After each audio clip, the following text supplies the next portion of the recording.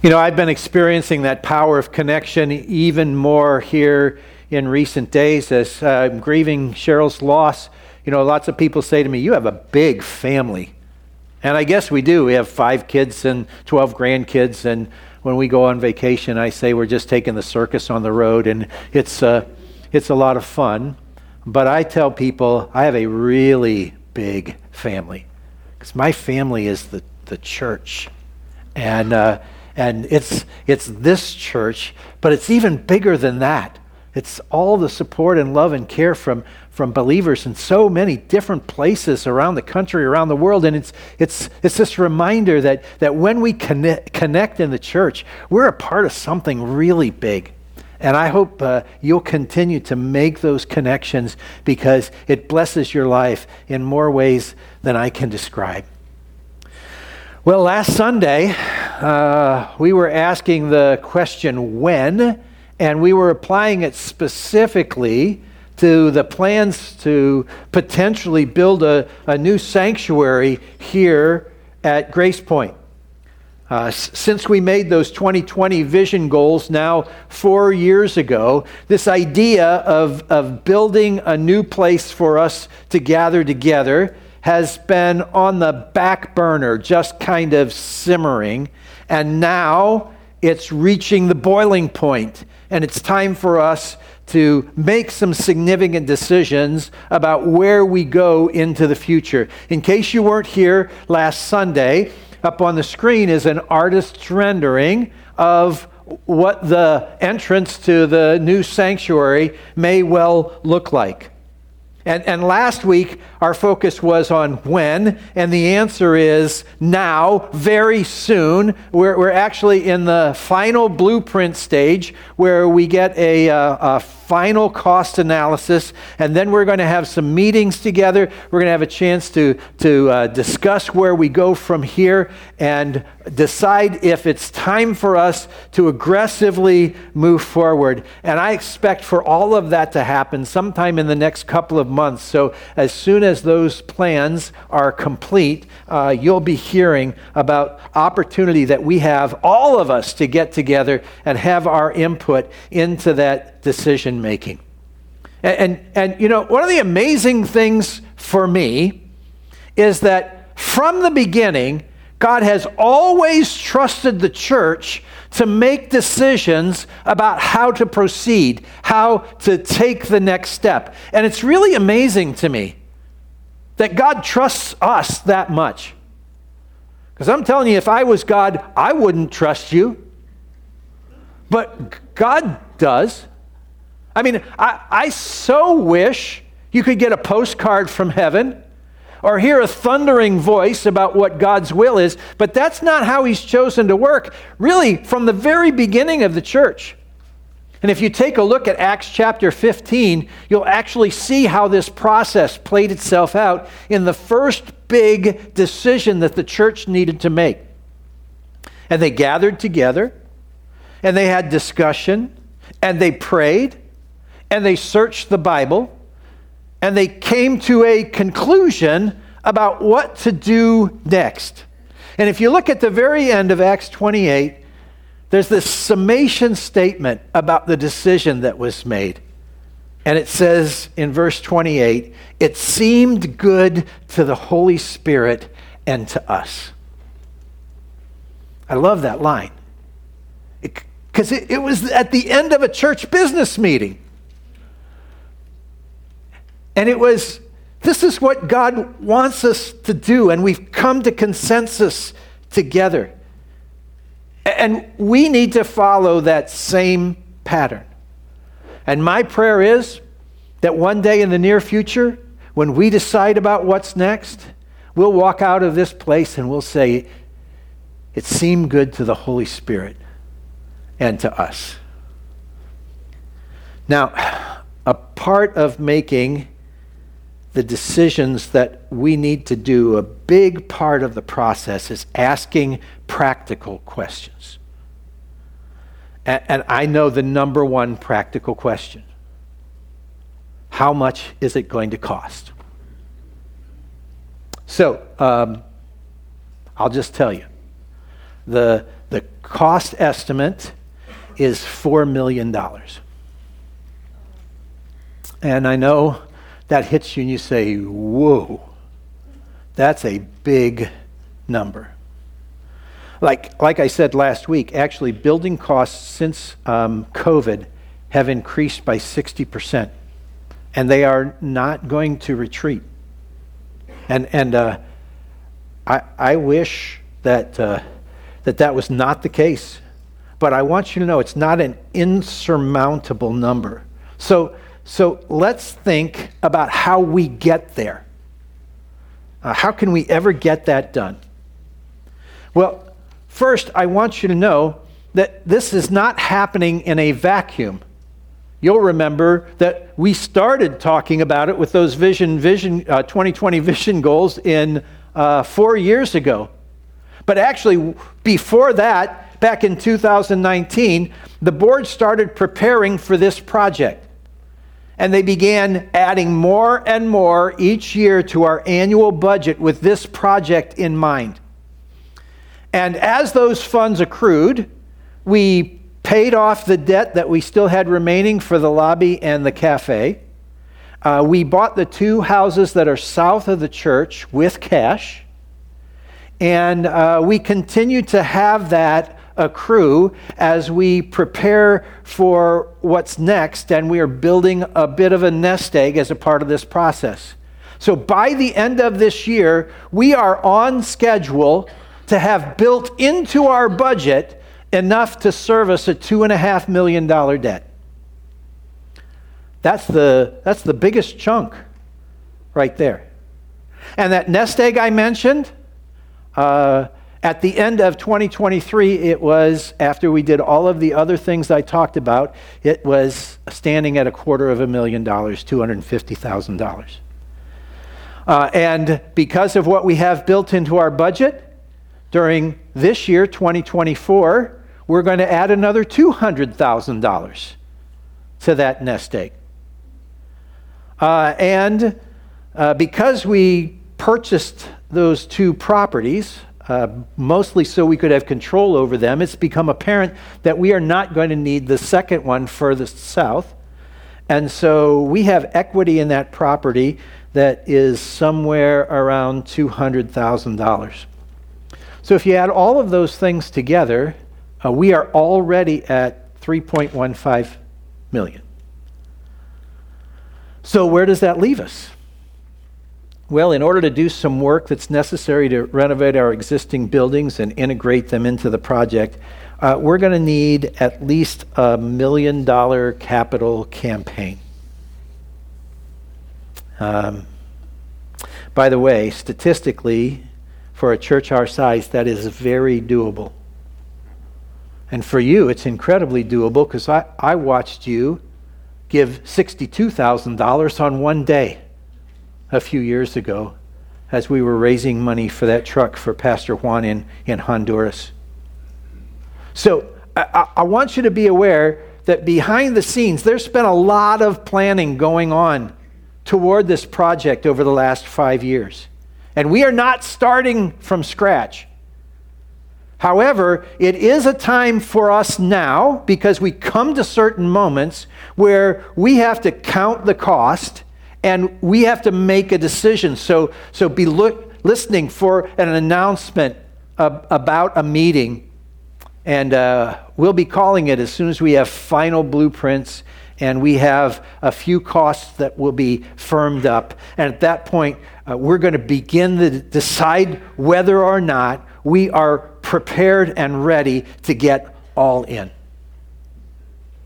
And the Lord wants us to trust Him to provide, but He also wants us to be wise in how we proceed. And so we'll be getting plenty of information to you, and we'll take time to logically, strategically, prayerfully think about how this thing all plays itself out. And remember from last week, the predominant question we're going to be asking is this what pleases the Lord and enables us to create an environment where more and more people are discovering Jesus and growing in Him? So while we wait over these next couple of months for that moment of decision to come, let's get a biblical perspective on this subject. Because the Lord wants us engaged with Him and yet making decisions together as His people. And it's not just the big stuff. Aren't you glad that God cares about everything that's going on in your life? I put it like this. If it's important to you, it's important to God. I am so thankful for that. I love that verse in 1 Peter that says, cast all your care on Him because He cares for you. I'm so thankful that God doesn't just care about the big stuff in our lives. He cares about the little things as well, because that's where relationship happens. So let's start with this reality. We must proceed for the right reason. We need to be asking, will this please God if we significantly invest in creating a larger environment where He is loved and honored and where people are discovering Jesus and committing their lives to Him and growing in a relationship that lasts all the way into eternity? Is that what God wants for us? Hebrews 3:4 says, every house is built by someone, but God is the builder of everything. Psalm 127 has that same thought. Unless the Lord builds the house, the builders labor in vain.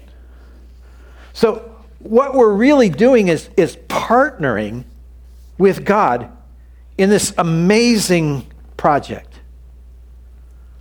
A few weeks ago, we gave a 4-word answer to the question, why? Why do we do what we do? And the answer was, it is a response. Everything we do is a response to what God has done for us.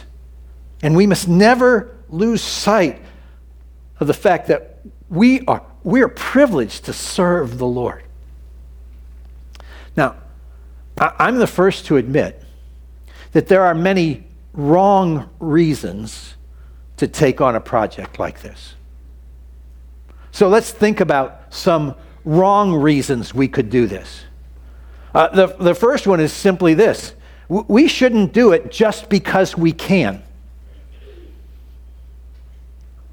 I mean, we can raise this money. We can get it done. We're most of the way there already. We can do this. But we are called to be stewards. We're called to be good stewards of the Lord's money. Now, if you're not familiar with that term, it's a great biblical term, and a steward is simply someone who looks after the resources of another. And so in our case, in the biblical understanding, stewards are people who take care of God's resources. And God trusts us to use His money wisely. As I said, that's mind-blowing for me. God trusts the church to decide how best to serve Him. Now, there is a wrong question a lot of people ask. The wrong question is, can we? The right question is, should we? When our daughters were getting married, Cheryl and I sat down with them and set a budget for their weddings. You can do as much as you want, whatever you want, as long as you spend this much money. That's basically what we said. Actually, our daughter Elizabeth thought she wanted to be a little more extravagant, and she asked about spending more money. She came to us, and she even suggested that she could add to the budget that her mother and I had already provided for her. And she said, "Can we do more?" I immediately responded by saying, "You're asking the wrong question." It's not can we. The right question is, should we? Because we had more money in our savings. But after a while, more is just more. By the way, you can ask people on the board or in the ministry staff, as we have come out of COVID and we've been thinking about this project and doing some of the behind the scenes work, all along, I have been using $4 million as a target. And I was waiting with bated breath when I met with the builder just a couple of weeks ago. And he brought the initial plans in and gave the initial cost estimate. Because I didn't know whether it was going to fit in those parameters or not. And had it been excessively more than that, it would have been a big stewardship issue for me. Because we need to be wise in terms of how we set our parameters and what that looks like as we move forward together as a church. So please understand, we have been incredibly blessed. We've been behind the scenes expanding our budget for 5 years, getting ready for this. And God has brought that increase through you every year as we've moved through the process. But please know this, the more resources God gives us, the more responsible we are to use them wisely, because we're stewards. God has trusted us with His resources. And so we must always ask the question, should we? And if we just settle for the facts and figures and only ask, can we? We've missed the boat. Let me tell you another reason not to build. And that's to stroke our ego. You know, there are lots of people who think there's a sort of competition among churches. And it's important to be at the top of the heap. And if our goal is to just get bigger as a church, we're missing the point. What God wants for us is to be creating an environment where people are discovering Jesus and growing in Him. And the world tries to push us into this comparison game. We need to resist that at every turn. We will not participate in that. Because it's not about status. It's about reaching people for Jesus. I don't know how you are with your car. Maybe you name your car. I have always considered our vehicles tools. They're an avenue to get from one place to another. And, you know, I always tell people, I drive the kind of car that if somebody steals it, they deserve it.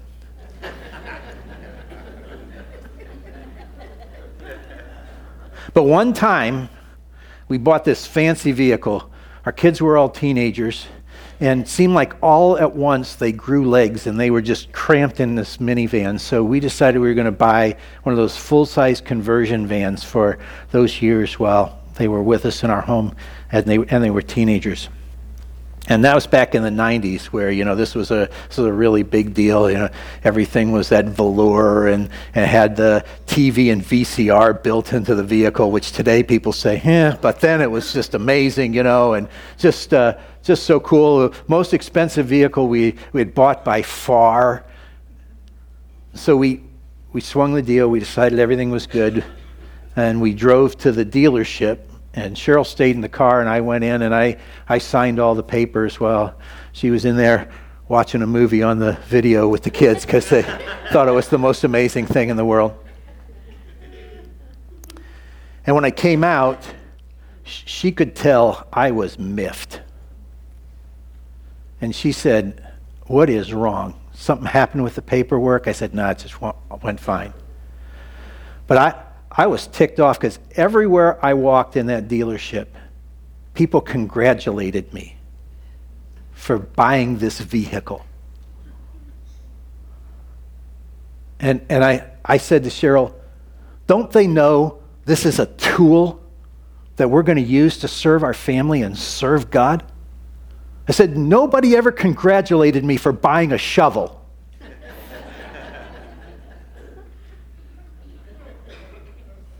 I want you to know, if we build a new building, it's a tool. It's a tool that we use to reach people for Jesus. And by the way, one of the worst things about buying a new tool is that it adds to your workload. Because you buy a new tool, you have to use it, right? And so we have to understand that that's part of the process too. This is not a status symbol. Don't think in terms of status. It's a tool that we use to accomplish a purpose for the Lord, and that tool implies that we're going to have to work. And so when we take next steps, we assume responsibility to work even harder to serve the Lord. We will never adopt the gospel according to a field of dreams. You know, build it and they will come. It doesn't work like that. Actually, that tends to make people spiritually lazy. So if we finish this project and we sit on our hands and say, glad we got that done, we're missing the whole boat. It's bigger and more important than that. The Lord's asking us to step to the plate at even a larger measure, not just with our pocketbooks, but in our service and devotion to Him. So we don't build just because we can. We don't build an attempt to feel more important. And we don't build to create a monument. I have a pastor friend who tells his board and property management team that their task is to use up the building in service to Jesus. I love that. Because there's a tendency, especially when you get something new, to protect it. And we have to be careful about that. One of the things we do when we travel is we go and look at churches. We were down in St. Augustine a few years ago and went through this amazing church that was paid for by a man who was part of Standard Oil and just donated hundreds of thousands of dollars to this church in 1900, which is be like millions and millions today. It's still a functioning church, but they have about 10 people there. When we were in Hungary on our first mission trip, one of the things we got to do was go to Vienna, and it was amazing, and I got the privilege of touring through St. Stephen's Cathedral there. And it was incredibly impressive, except for one thing. It's now a museum, not a church. And I thought, how sad. And if we're trying to build something that we're going to have to carefully keep, what really happens is the building turns into an idol. And we can never let that happen. So whatever we build, we're going to build to use, to serve the Lord.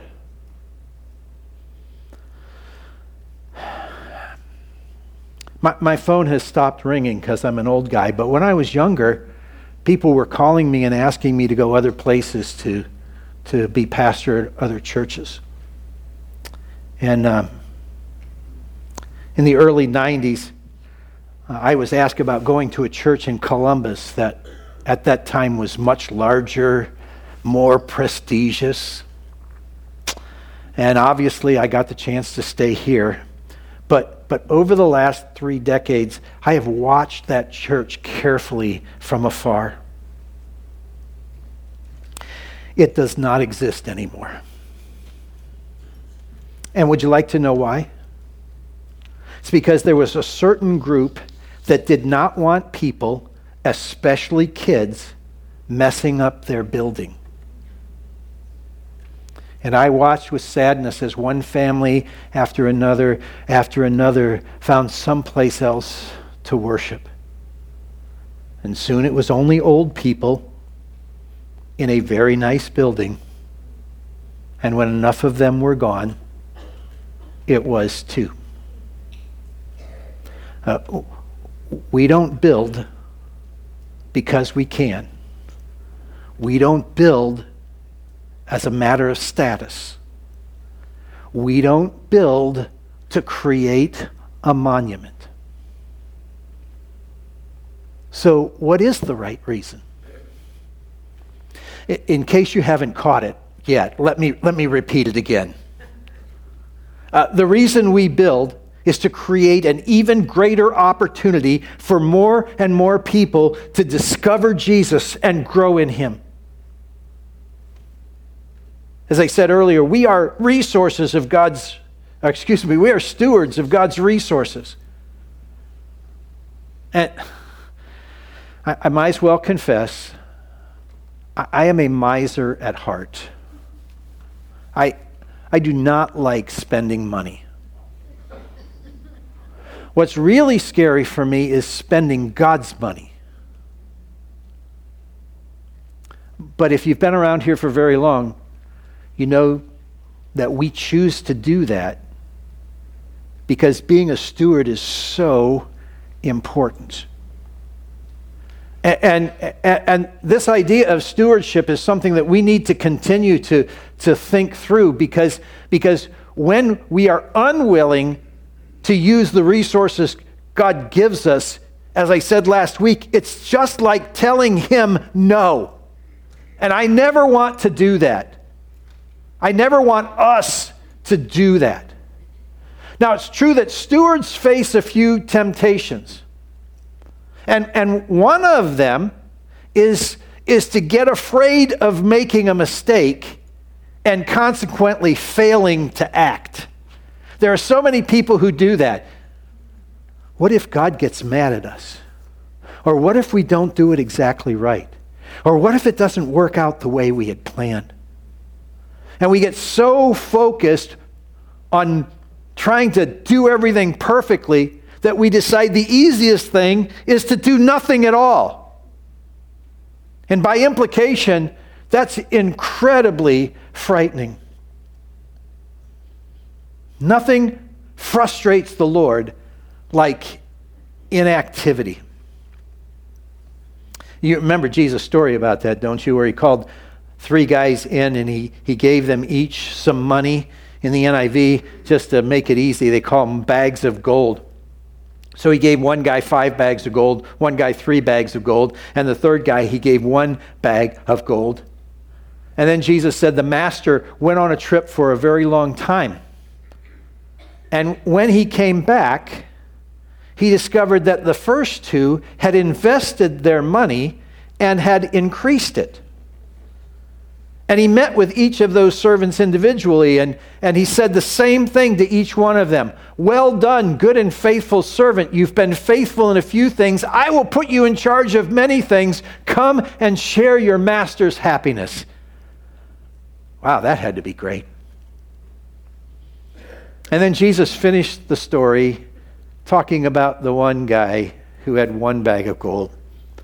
And this is what he said. Then the man who had received 1 bag of gold came. Master, he said, I knew that you are a hard man, harvesting where you have not sown, and gathering where you have not scattered seed. So I was afraid, and I went out and I hid your gold in the ground. See, here's what belongs to you. His master replied, You wicked, lazy servant. You knew that I harvest where I have not sown and gather where I have not scattered seed? Well then, you should have put my money on deposit with the bankers so that when I returned, I would at least have received it back with interest. So take the bag of gold from him and give it to the one who has 10 bags. For whoever has will be given more and will have an abundance. Whoever does not have, even what they have, will be taken from them. That's a hard story. But it indicates to us that there is nothing that frustrates the Lord like his stewards doing nothing. He would rather see us try and fail than do nothing. There's another temptation for stewards, and that's to fail to count the cost. Jesus had something to say about this too. Jesus had something to say about just about everything. It's amazing. In Luke 14, he said, "Suppose one of you wants to build a tower. Won't you first sit down and estimate the cost to see if you have enough money to complete it? For if you lay the foundation and are not able to finish it, everyone who sees it will ridicule you, saying, 'This person began to build and wasn't able to finish it.'" You know, there are some people who say, let's just trust God. Let's live by faith. It's going to be okay. And they don't plan for reality. Many of you know that I spent 5 years as a conference superintendent overseeing churches all around Ohio. Boy, those were frustrating years. And you want to know one of the things that frustrated me most? Is how many churches fail to plan. They think, we're just going to figure it out on the fly. We're just going to trust Jesus and go. If the Lord trusts us to make decisions on his behalf, it takes planning. It's our responsibility. And yes, we're going to walk by faith. And yes, we're going to choose to trust the Lord. And he's going to be a part of the whole process. But God wants us planning the process. He wants us to know him, to know what pleases him, and then act, as I was saying last week.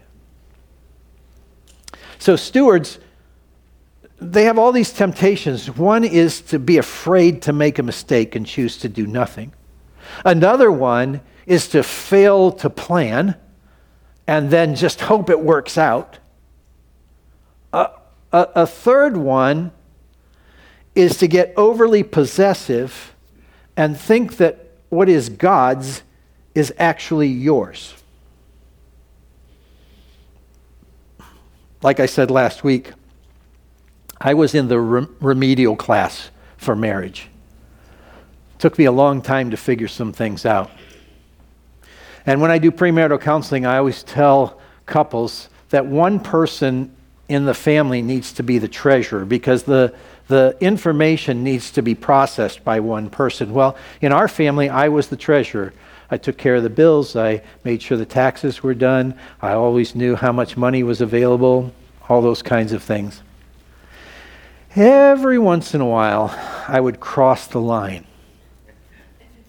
And I would start thinking that our money was actually my money because I was in charge of the finances.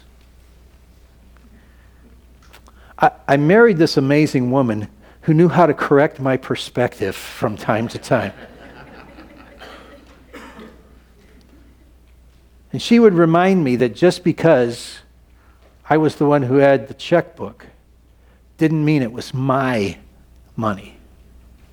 It's our money. And we decide together about how things are going to go. And it took me a while, but I finally learned. You know, this is what happens sometimes in the life of the church. We want to take God's money and do with it what we want to do, without asking the question, what does God want us to do? And so as we think through this process, we're going to keep coming back to that same question. Because when you start thinking God's money is your money, when we start thinking that God's money is our money, we're going to make one of two mistakes.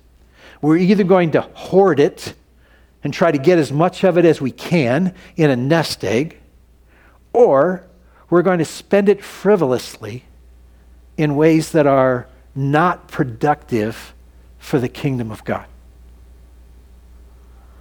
Neither one of them is a good option.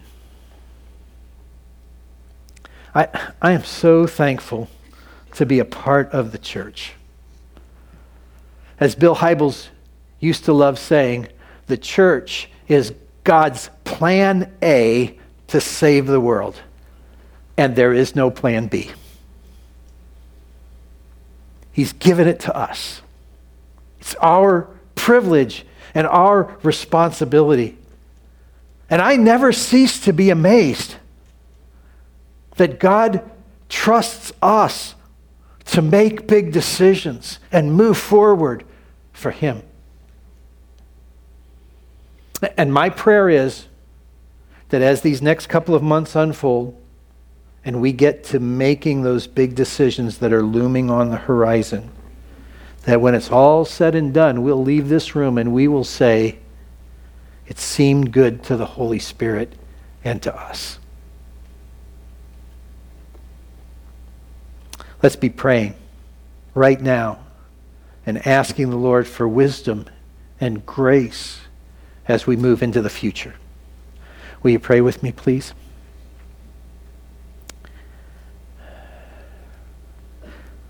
Father, we face those temptations that stewards face. Some of us, we still want to do the wrong thing, and so our tendency is to say, whoa, wait a minute here.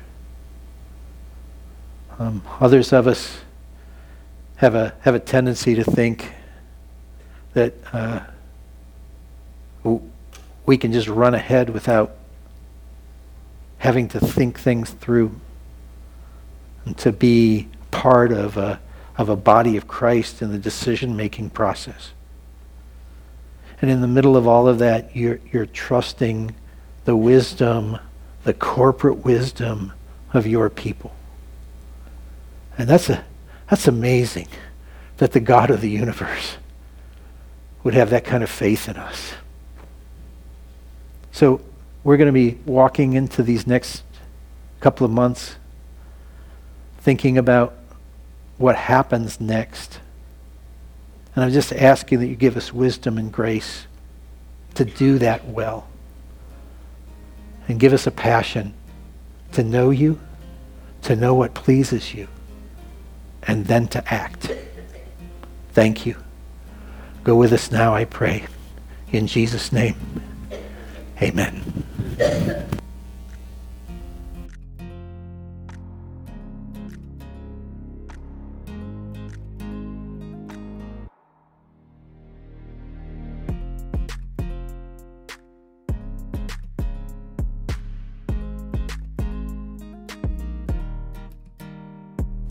All right, and welcome back to the Galleon Grace Point podcast. So we're still in the Grace Point Identity series, and kind of the subtitle of this one this week was "How do we move forward?" And so this is kind of piggybacking a little bit off of last week's sermon when we got to see really the first view of the new sanctuary and kind of the layout of the building and the plans going into it, and basically kind of touched on a lot of the financials that it's going to take to make this happen. So, it's kind of a different sermon, where I kind of have my own views on it, not like a lot to break down, but just like Pastor Paul said, he's got all the numbers there. I can read them to you again, but you just heard it in the sermon. But essentially, the big gist is we're essentially about $1 million away from really making this thing happen. And to me, I think the biggest thing I took away from this, honestly, is it was really at the end, and I kind of wrote a note up here at the top, but,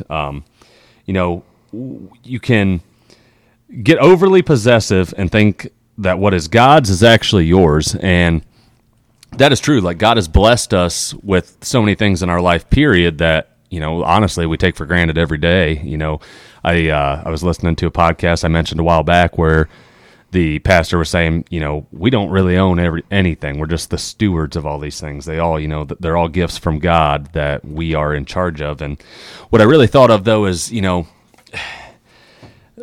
although like this new sanctuary is a gift from God and it's God's house and everything, I was kind of thinking of a way to correlate this. And what I wrote down is you take pride in something you build. So, I've made lots of pieces of furniture and stuff for our house, and although, you might not be physically building this sanctuary or putting in as much money and tithes as you would like to, just being here and supporting this church and having the relationships with people in this church is essentially you laying a foundation for this new sanctuary, in my opinion, is. And like I said, I take pride in something more when I've put in the effort into building or to helping out with something.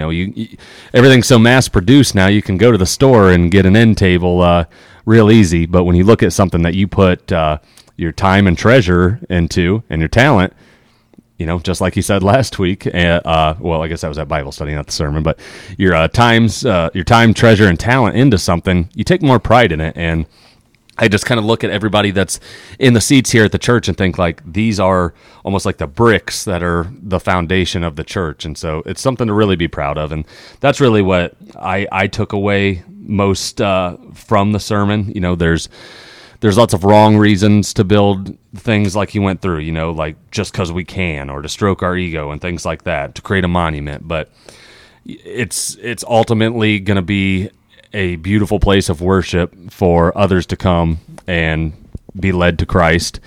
And that was, like I said, the biggest thing I took away was that everyone here, and going back to the whole relationship format that we've talked about, countless times, just about in every sermon he brings it up, but those relationships that we build here are the foundation that's going to lead to this new sanctuary. So I wanted to ask my guest this week kind of his takeaway from Pastor Paul's sermon, and that is Mike Thomas here with me this week. You got a little taste of him last week when we did the group format after Bible study. So welcome on, Mike.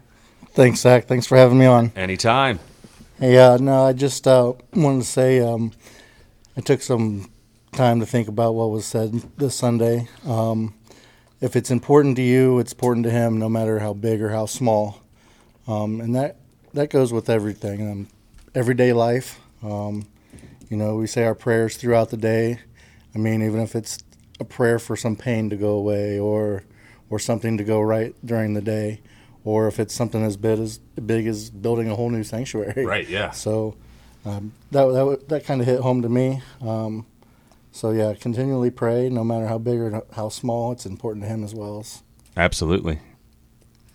Yeah, I like that a lot. And like I said, just it's kind of a difficult one because it was, we were kind of going over numbers and stuff at the beginning, and I really liked how he broke it down to say there's reasons that we should do this, the right reasons, but here's the wrong reasons to go into something like this. But before we touch on that, did you have anything else you wanted to add, Mike? Well, I like how you said the wrong reasons. We're not here to just say, oh, we're better than this church, or look at us, we're flexing what we have. Yeah. And, it's truly, we really need it. And when he said that we are growing to bring people to the Lord and to know the Word and have better relationships. Absolutely. I thought that was great. So yeah, and I liked some of the more modernized ideas that are going to come to it. With the tech aspect has grown so much with the streaming here, and so kind of a more updated tech area. Obviously the sanctuary is going to be beautiful, but I mentioned it in last week's podcast. The one that's really cool to me is the mothers that have infants, that there's going to be kind of a room for them to be able to still sit and watch the sermon without being disruptive or being disrupted.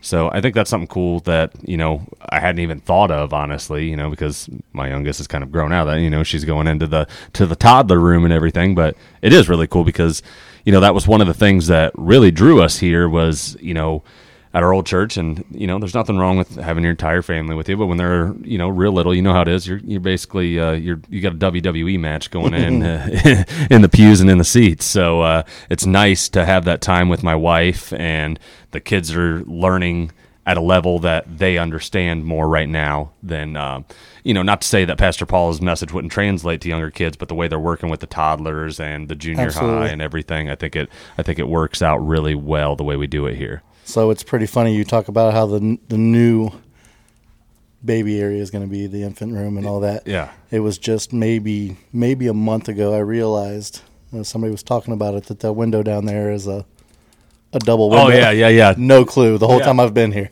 I only did because when we first started coming, Emery was in that room, and when we first started before she transitioned into the toddler room. But that's the only way that I even knew it. But yeah, our kids all went down to the center, so. Yeah, we had no clue. Yeah, that's funny, especially because Natalie's in there quite a bit, isn't she? Helping out. So she's never said nothing to me. Like, never sent the message over to you. Yeah, no. That's funny.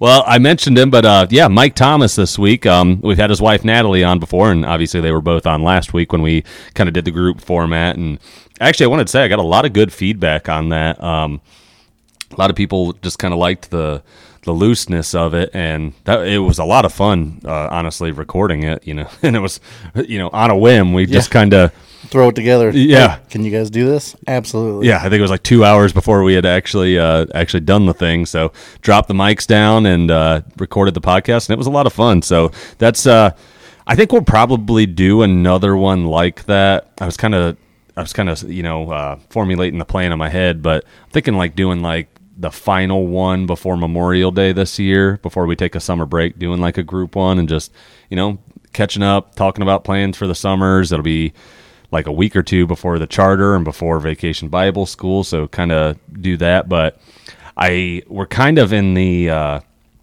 like infancy stage of it, but so we're going to take the summer off, but we're working on a plan to do like a live episode of it the first weekend in August, which is the hog roast.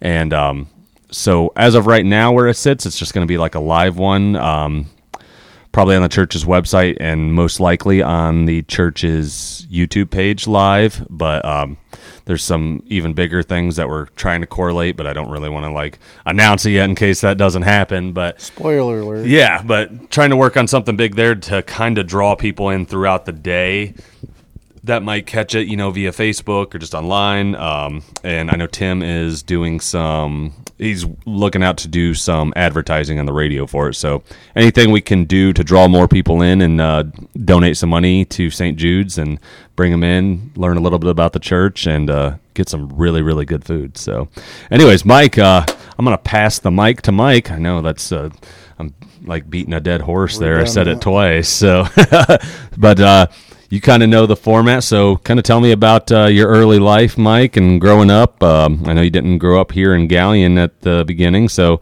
tell me about growing up and lead me that way, and we'll just keep on going down the line.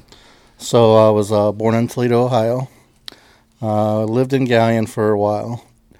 My dad's mom, his parents moved to Indiana, so I grew up in southern Indiana. When I was a junior, my grandma was sick with MS, and we came back to Ohio, just my mother and I. My parents got divorced. Yeah. So my mom remarried. We weren't big into the church.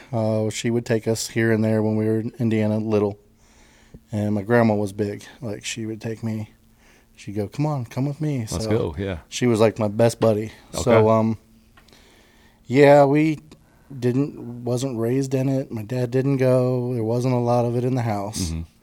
Mm-hmm. And then as I got older and got here, I was the one that did the whole Thanksgiving, Christmas, right? Like Easter, yeah. But since we've been here, well, let me back up. When me and Natalie were dating, she told me it was a big part of her life. Yeah. And she said, if it's not part of yours, it's probably not going to work out. So, and it wasn't really an ultimatum. She told me, she's like, I'm not forcing you. Right. She's just like, I'm letting you know what I expect. Right. So, I made every excuse. I Yeah. was in my 20s. Oh, yeah. She Yeah. was just now, 19, 18, 19. She's like, I was like, I'm still in my fun stage. Right, yeah, yeah. It's like I was working late shifts and different jobs and here and there, and I was just like, no, I'm sick. I don't feel good this morning. I drank too much last night. Right, yeah. Things like that. So we did start at the Nazarene Church. Yep. And so I tried to start attending there and make more of an effort because I seen how much of a strain it was taking on our marriage. Right. And so, and the kids were little, so they saw Dad getting up, going to church, and Yeah. that was good. Yeah.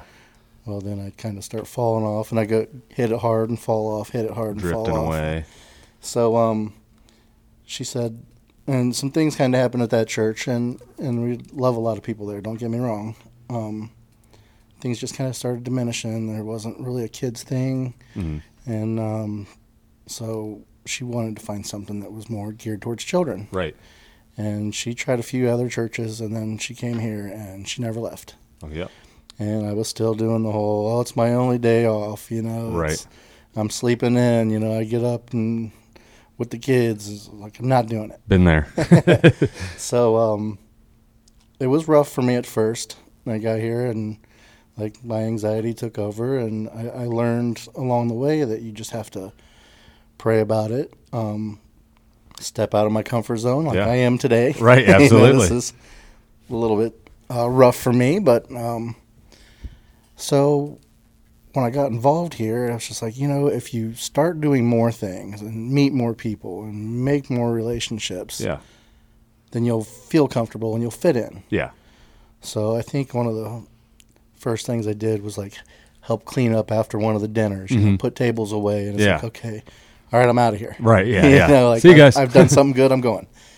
But no, and it's just like now I've done, I've said it before, the oil changes for single moms. We did the Thanksgiving deal. We have the Ingrid Christmas party, which is a blast. Yeah, that was. There's just so much here, and I haven't looked back. Yeah. I'm actually, last year I counted, I think I missed 4 days of actual church, and Right. vacation and sick was one of them. Yeah. And that was it. Yep. I was excited to be here. Yeah. So I am kind of crazy. I do have a spot. Everybody kind of knows it. Yep. It's my chair. Yep. Yep. But I am getting better with about stepping out of my comfort zone. Yeah, absolutely. So, and it's the only way we're going to grow. Yep. So, Yeah, it kind of goes back, when Scott and I were talking a couple weeks ago, and it's just, take that next step and jump right in and, try it out. So, you had said you left the Nazarene church, and Natalie had been coming for a little bit, and I remember her saying there. Quite a bit. Quite a bit, yeah, yeah. So like, time-wise, how long I had think she it was been? like 6, maybe 8 years. But I was on second shift for 6 years and did third shift for 10. Okay. And I've only been on first for, I think it's going on 3 years now. Okay. And I've been here. Okay. So it's about... I told her when I get some normalcy in my life and get back to a first shift job, Right. I will make the effort and go to church. Yeah. And it's not that I didn't pray. Right. I prayed on my own. Yeah. Do a lot of my praying at the water. Yeah. I'm a big fisherman. Yep. Yep. Love to fish. And I'm not going to lie, I could get better at reading my Bible. And Yeah. I have somewhat. Yep. But going to church and listening and learning and coming to Bible study now is awesome. Oh, yeah. Absolutely. So when, she had been coming here for a while, and, you said you do Easter and Christmas and that type of things. When was it right when you hit that first shift job 3 years ago that's what did it? Like that you just right away, or was it also one of the sermons when you decided? Because I guess what I'm getting at is at that point, you weren't all the way in. You hadn't really committed, and you were Right. like, I guess for lack of better terms, it was almost like a chore, I would say, where You got to get up, because you don't like getting up early. Right. But no, now I'm super excited. I mean, there's times I'm out in the workshop and I'm up till 2 or 3. Right. Yeah. And it's like I'm going to church in the morning. Yeah, like, exactly. I need to go I'll to be bed. there. Yeah, exactly. And one thing is, it's not I gotta go to church, as I get to go to church. Yeah. And that's hit pretty hard with me. Yeah. So I caught myself a little bit after that saying, "Oh, I gotta go to church Sunday." No, I get to go to church, and I want to. Absolutely. Yeah. So we love it here. Yeah. But was it like was there a specific sermon that really got you on that rotation, or was it? It was, hey, I'm going to give it a shot. Yeah. I'm going to go. I'm going to do this. Natalie was gone. I think she had told you this in her podcast. Yep, I remember that. I grabbed all the kids up and came, and she's like, "You did what?" It's like, I went to church. I took the kids. You know, like. So I think and seeing the proud moment, I'm like, wow, like he's really serious. Yeah. Yeah. And then I've never looked back. Yeah, absolutely. So, I guess my other question, because we're as I'm interviewing, the opposite spouse. I had Natalie first, and you, and then I had Nate first, and then Kim, and so I'm getting all the different angles. Same with Neil Nate and Jeannie. Neil and Jeannie. Yeah, like so I've got a little bit of the story, but then like it comes back to me. I'm like, oh yeah. So like I've mentioned on here multiple times how just the conversations and the things we do at home, and how much they've been positively affected by finding this church and really diving deep into our faith. I'm guessing and can almost assume that it was the same thing for you. Like it was a night and day difference as far as relationship went with not only your wife, but the kids too. Yeah. And the kids, I got to say Braden, he's awesome. Yeah. We've been coming, and I didn't think, he's got a girlfriend now, and he likes the early service. Yeah. And he gets up, gets ready, picks her up, and comes. Yeah. And he's awesome. here. And then we pass him on the way. Right. For second service. Hey there. I'm just super proud of him for that. And, Lillian just got a new study Bible. And I'll go knock on Alandria's door as well. And I'm like, what are you doing? I said, you doing homework? And nope, she's got the Bible in front of her. It's That's like, good. So hopefully, we just stay on the right track. And absolutely. And, there will be distractions along the way, but as long as you keep the main thing, and keep on that and I mean, same they're path. kids. Oh, yeah, of course, yeah. I was there, and I was even a kid way too long. Right. Been there, yeah, absolutely. So, yeah, that's awesome, man. It's awesome to hear those stories because I've lived it and I feel it, and just the relationships that we've talked about in the church period, the friendships that we've built, and just the conversations that we have out in the lobby right before the sermon starts, and one thing you like to mention a lot, especially when we were talking about you coming on the podcast is, you refer to it as, you're still early in your spiritual journey. So I guess I'd ask you a little bit like, how that's going, where you're at in that, and, kind of where you're feeling in that journey right now. So like I said, when I was growing up, I wasn't really in the church. Most of my church either came from my grandma or my best friend.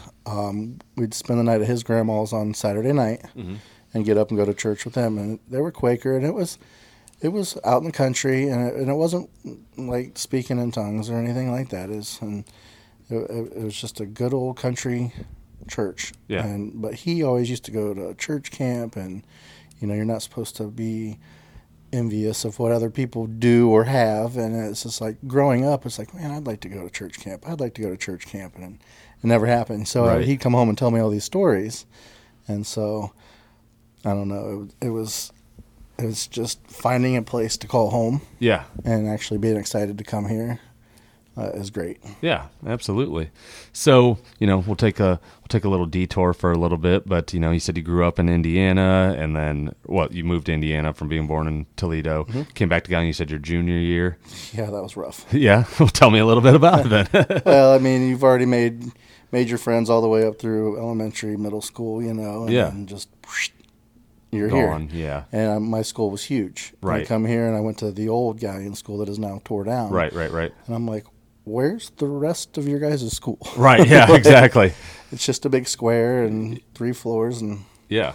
But it was kind of hard to get here and fit in, being that late. Everybody already had their cliques and their buddies and played sports. Yeah. And so I didn't play any sports when I got here. And it's just like, you guys have been They've playing already been together. doing it. Yeah, They've you already guys have been been playing together teammates. for so long. Yeah. But no, I had my grandma and grandpa. Bless you. Thank you. Excuse me, guys. I had my grandma and grandpa lived here, and then I had some uncles, and they loved to fish. And Yeah. at the time, we still did have the lake house. Okay. And so, Yeah. but yeah, it was just kind of hard to fit in. Yeah. So, and probably running around doing things I probably shouldn't have been doing because I didn't know it. You're right. Didn't know, didn't know any better yet. Yeah. Didn't know anyone, period. And, yeah, absolutely. So you brought up fishing, and, obviously, if you know Mike, it's not hard to figure out that he's into it. Very, yeah, exactly. Oh. yeah. And he's got on his shirt right there and hat. But so where did that passion actually initially start from for you?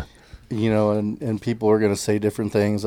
I think my aunt took me to a reservoir, and she just wanted to hang out with her boyfriend, and we took a fishing pole, and I think it was like maybe a bluegill. Okay. And I caught a bluegill, and I was like, man, this is cool. Yeah. And then, like I said, we had a lake house, my grandparents, and this was our vacation spot, believe it or not, Gallion, Ohio. Yeah. So, because her parents still lived here when we lived in Indiana, and we would drive to the lake. Yeah. And so we was always on the boat and Okay. always fishing. So Okay. I'd say, my grandparents in the lake house. And the grandparents, the aunt, and everything. Yeah. Awesome. So then it just never stopped. Yeah, it definitely hasn't. He was just at the expo this weekend, and Good time. yeah, good time. Not for the wallet, though, right? Now, do you need me to edit that part out now? No, we're good. So my other grandparents, my dad's parents in Indiana, they ended up having a houseboat, and we grew up on Lake Monroe. Okay. So, I mean, it was constantly water, swimming, fishing, Yeah. camping, eating, Yeah. boating, Yeah. Just the outdoor Yeah, so it's just experience, period. always in it. Yeah, that's awesome. So for those of you that don't know Mike, I'll get into, some of the crafty things he does later that apply to fishing, but tell us a little bit about, we know you here at church, and we know you like fishing, but what's something else we don't know about? Tell us about your job and everything else that's going on with you. Well, I work at Covert Manufacturing. Mm-hmm. I've been there, it's going on 19 years. Okay. I did graduate from Gallion. I do have a car in the garage, and Tim Bell said he would be more than happy to take a look at it. But I was also raised doing car shows a lot. My dad was a car salesman.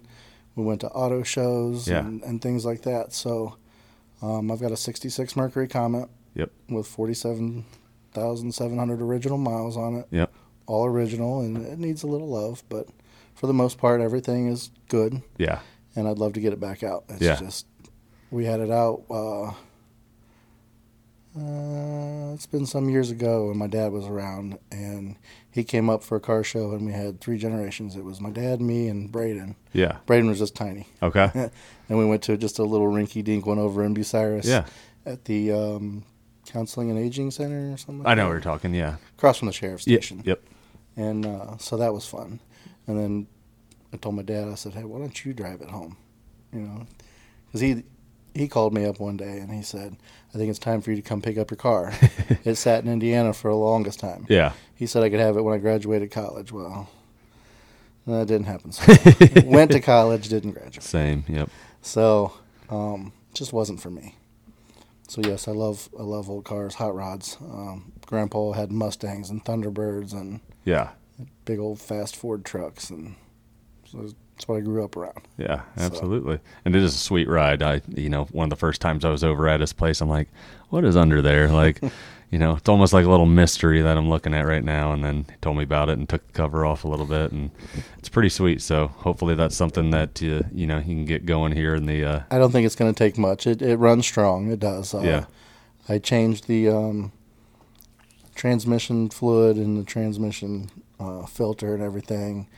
We drove to the car show, came back, it parked it, and I came home one day and there was kind of like a strawberry slurry milkshake underneath of it. So hopefully it's just some kind of seal. Mm-hmm. But he said he'd be more than happy to take a look at it, and I guess he's actually got a Comet that I'm excited to go out there and check out. Oh, So there you go. Nice. I like it. I think he said maybe a 64 4 or 5, maybe. I don't know. It's a smaller. Okay. I think mine's like 19 some feet. Yeah. 19.7. I don't know.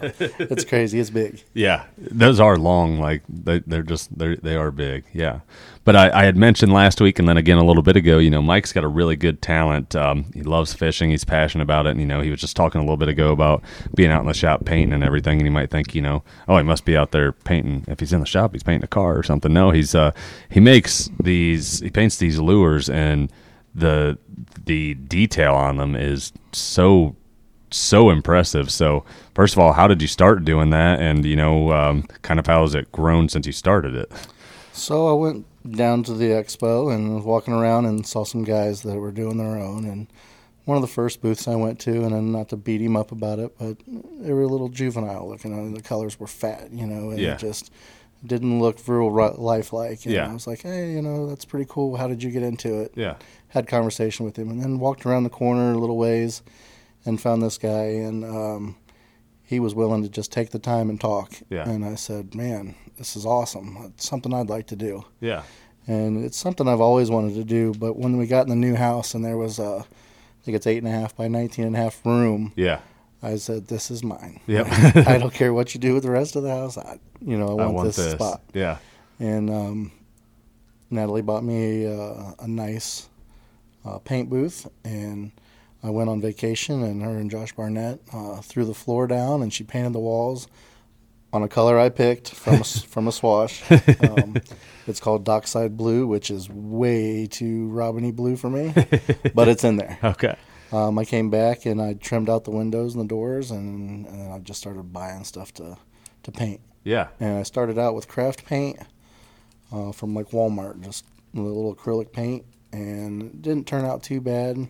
There again, they looked juvenile. Yeah. I see where I started. Yep. And I said, man, I think it's time for me to spend a little money and try out some airbrush paint. Yeah. And it's been a world of difference. Yeah.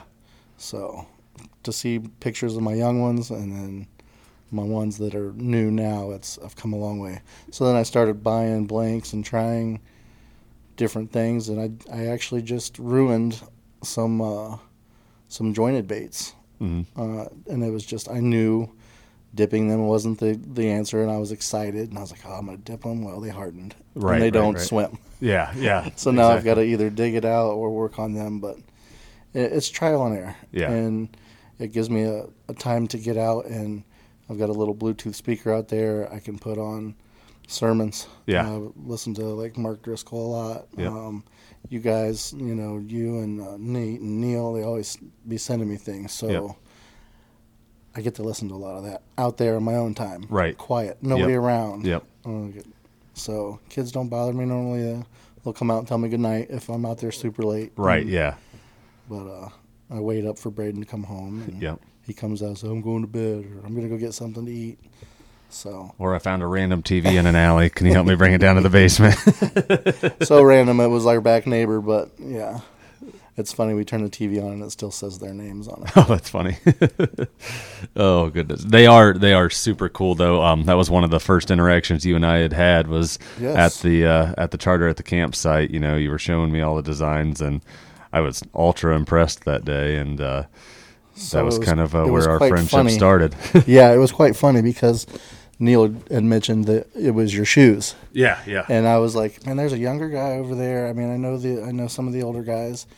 And they were all sitting in their chairs doing their thing. And I was like, this guy's just kind of over there by himself. I'm going to go talk to him. Yeah. And I was just like, hey, you get into fishing. Obviously, you're up here at the charter. Right, yeah. I was like, hey, man, check this out. I got something to show you. I paint my own lures. And then it was just like, that guy's pretty cool. And I was like, what's his name again? What's his name again? Yeah, I did the same thing to you, I'm not going to lie. and then I think, was you on the AM? I was, yeah. So I didn't go out to the PM. Yep. And then it was like, poof. It's like, that dude's gone. I was like, huh. And then I seen him in church. I was like, hey, who is that guy? Yeah. What's his name again? Yep. Well, the funny thing is, it's funny you mentioned that. So, like, early on when Nate and I had first started talking, he was talking about, oh, we need to go do this. And he's like, you know Mike Thomas? I'm like, no, I don't have any idea who that Who's is. that Like, guy? you have to introduce me. And then does at church one day. I'm like, oh, yeah, I do know him. I just know him real well. didn't know the name. But it didn't take long. I mean, we all clicked pretty hard and pretty quick. And Yeah. we love having you here. It's great. We've became pretty good friends. And Yeah.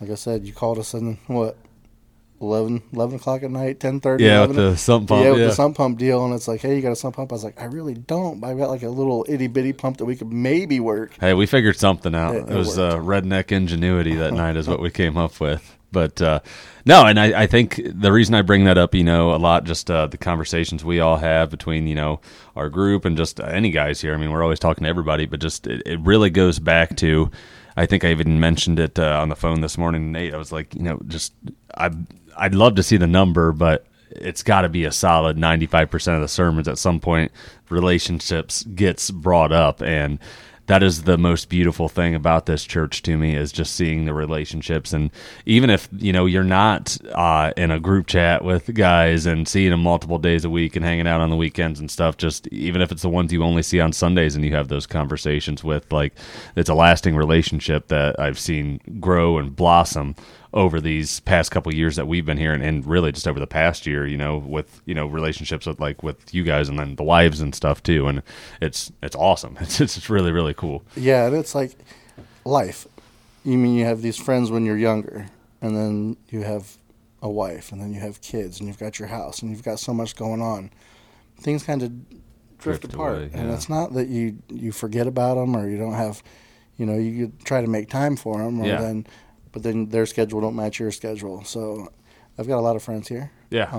I graduated with the McMullen, Yeah. with Justin, and went to school with Josh Barnett and Phil Adkins. He's going to be on here. Yep. And, Yep.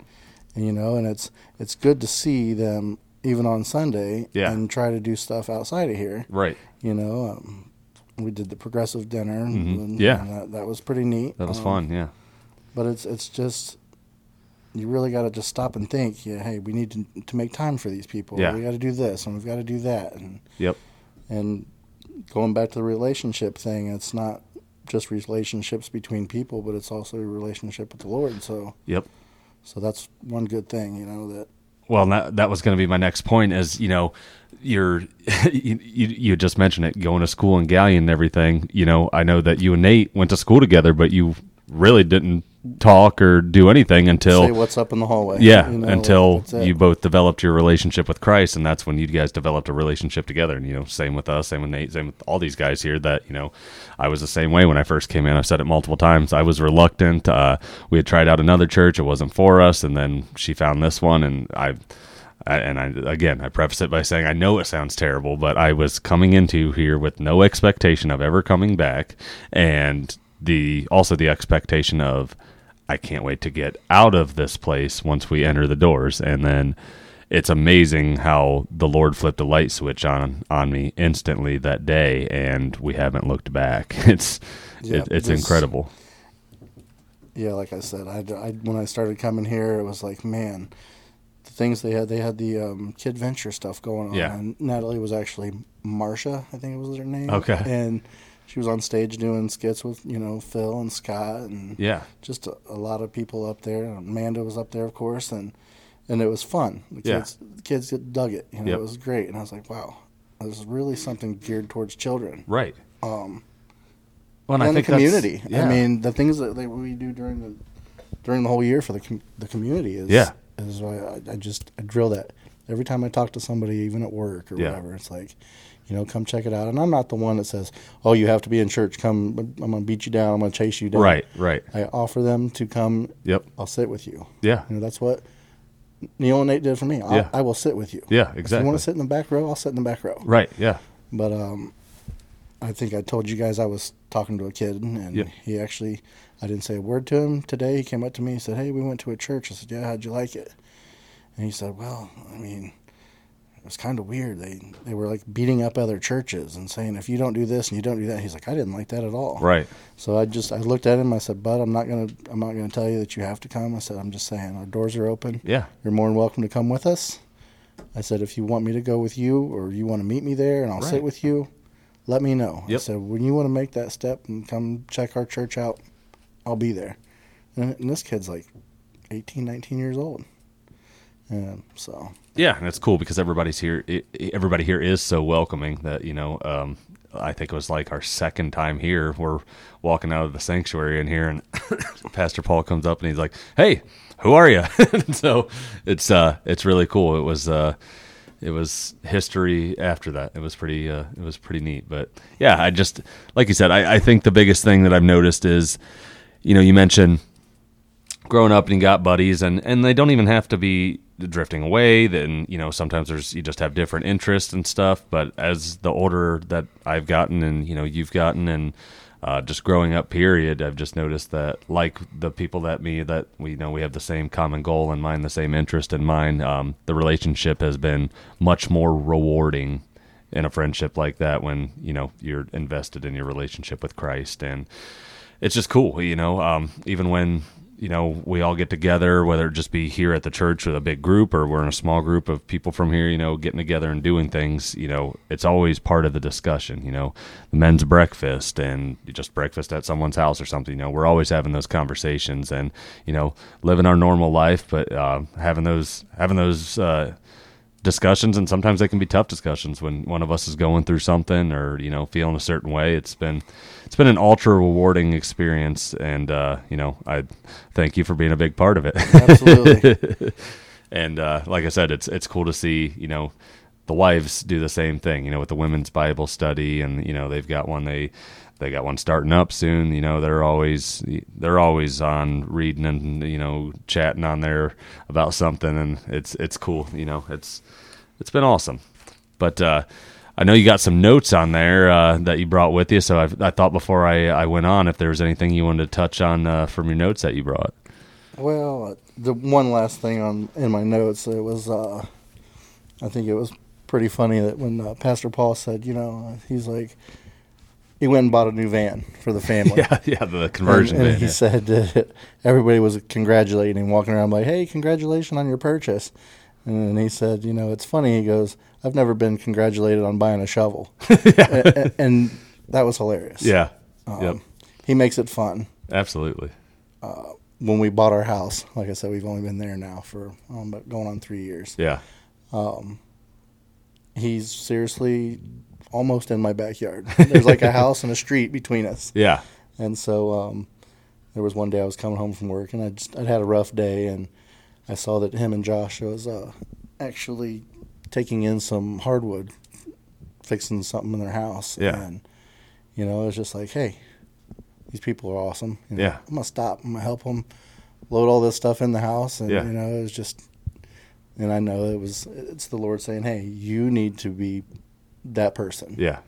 And so I stopped and we loaded all in there and got it done super quick, and that was that. So yeah, it's really nice to know he's right in our backyard and that we're always there if he needs us. Yeah. Gets out early in the morning. When I first started going to work early in the morning and seeing him, he'd be out running, I'd always have to look for him and make sure I wasn't backing out of my driveway. Right. And running into anybody. But no, he's been great. But that comment cracked me up Sunday.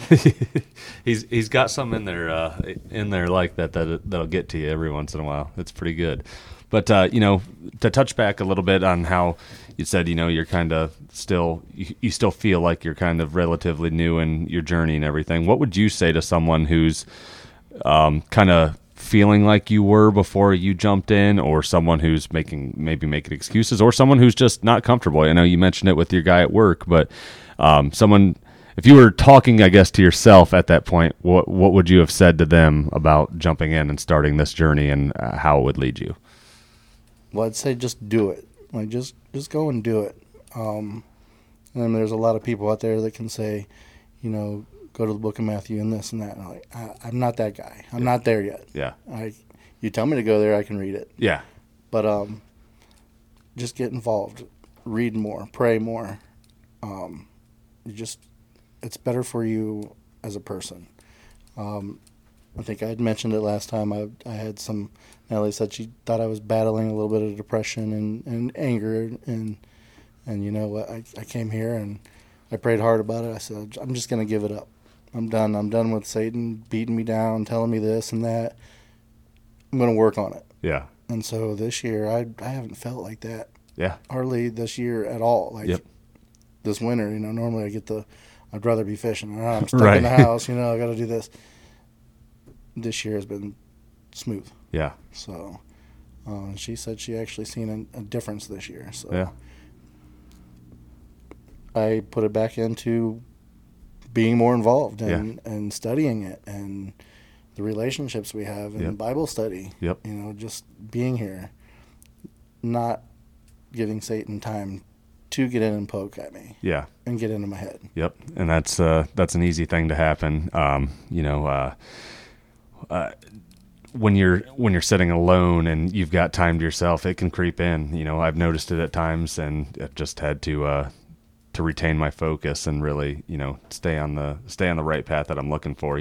Like you said, just with anger and your temper, just even little annoyances, I've noticed. I probably wouldn't have thought about it like that before. I would have just grumbled and went on and remained grumpy. But then, not because we're all going to have those moments where, we're dads, we're going to have those moments where we're not going to be our best selves, and we're going to have a little bit of an attitude. And that's just people in general, kids, women, and men. And, but I've been able to really sit and reflect and be like, why did I get so worked up about that? Why am I letting this consume me right now? And right. It's so funny, there was I don't think I've told this story on here, but it was probably right around Thanksgiving, maybe early December. I had just had a rough couple days, was stressed out about some stuff, nothing major, just, everyday stuff, world stuff, just stressed out. And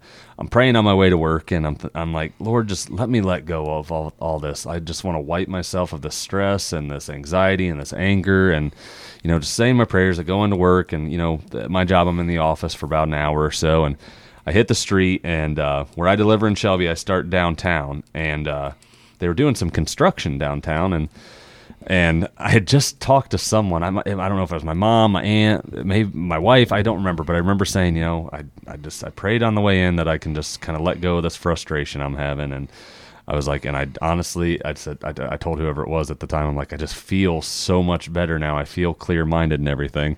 And it was hilarious because, like I said, they're doing road construction, and I'm maybe at this little park point for 5 minutes at most, and I pull up, I park, and I get out of my vehicle, and there's a little restaurant / winery thing called The Vault downtown there, and I'm walking out of there from delivering the mail, and this guy pulls over, and he goes, "Hey, man, that you parked there?" I goes, "Yeah." I'm smiling, I'm thinking, all right. And he goes, starts cussing me out like crazy, man. I mean, every other word is F-bombs and everything, and I'm just staring at him, and I'm like,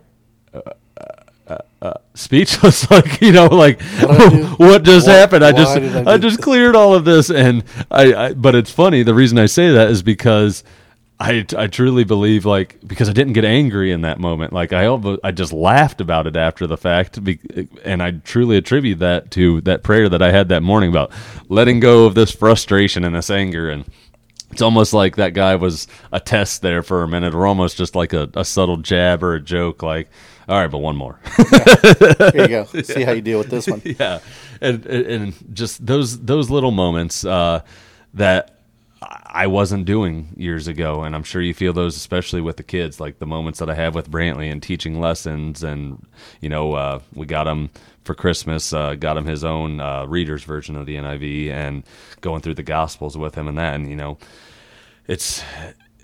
And right now with all we're going through with moving and all this house stuff, it's been stressful. But I think depending on the Lord to guide us through it, and that was I mentioned it whether it was last week or the week before.